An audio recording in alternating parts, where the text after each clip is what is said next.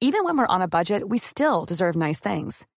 Quince is a place to scoop up stunning high-end goods for 50 to 80% less than similar brands.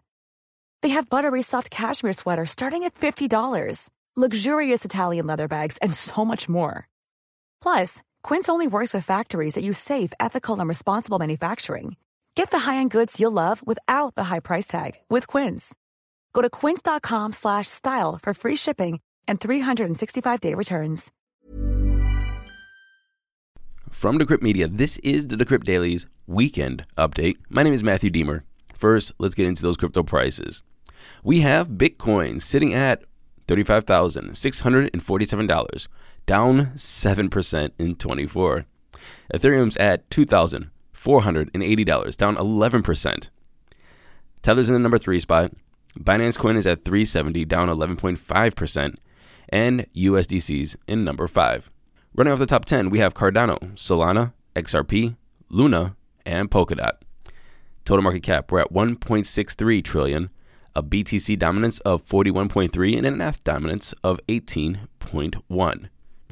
Moving into today's headlines, and you can see I'm just moving through this because there's no reason to dwell on the down market.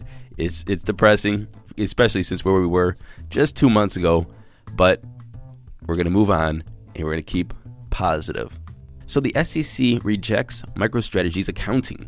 And so if you know, and we all should know, the CEO, Michael Saylor, very bullish on Bitcoin, and his company, MicroStrategy, and him have been buying Bitcoin for the company and putting it on its balance sheet since August of 2020.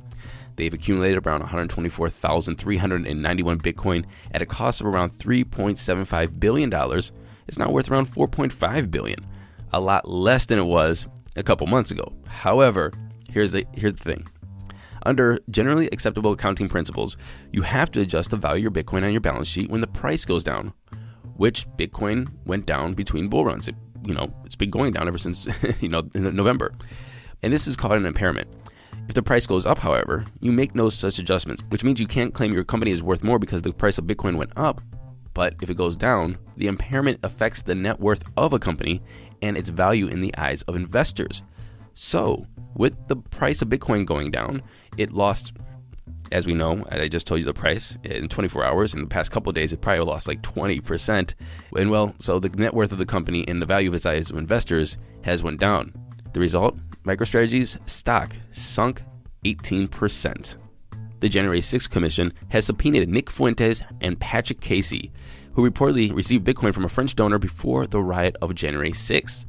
On December 8th, 2020, the now-deceased French donor donated $500,000 in Bitcoin to 22 separate wallets, including a couple wallets affiliated with Fuentes and Casey. The French donor wrote in a suicide note on December 9th of 2020, "I don't care what happens after my death. That's why I decided to leave my modest wealth to certain causes and people."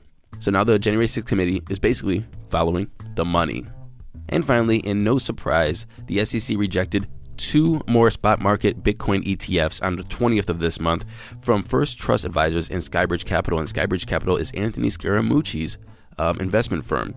And if you guys don't remember, Anthony Scaramucci was like the communications director of Trump's White House for, like a week, maybe 10 days. And let me tell you, it was wild. The guy is wild. Anyway, the 2 investment firms teamed up to try to get the exchange traded fund approved, but the regulatory body, or the SEC, said on Thursday that the ETF didn't meet the requirements that the rules of a national securities exchange be designed to prevent fraudulent and manipulative acts and practices, and to protect investors and the public interest. So, another one bites the dust. Thank you for listening to this weekend update. My name is Matthew Deemer.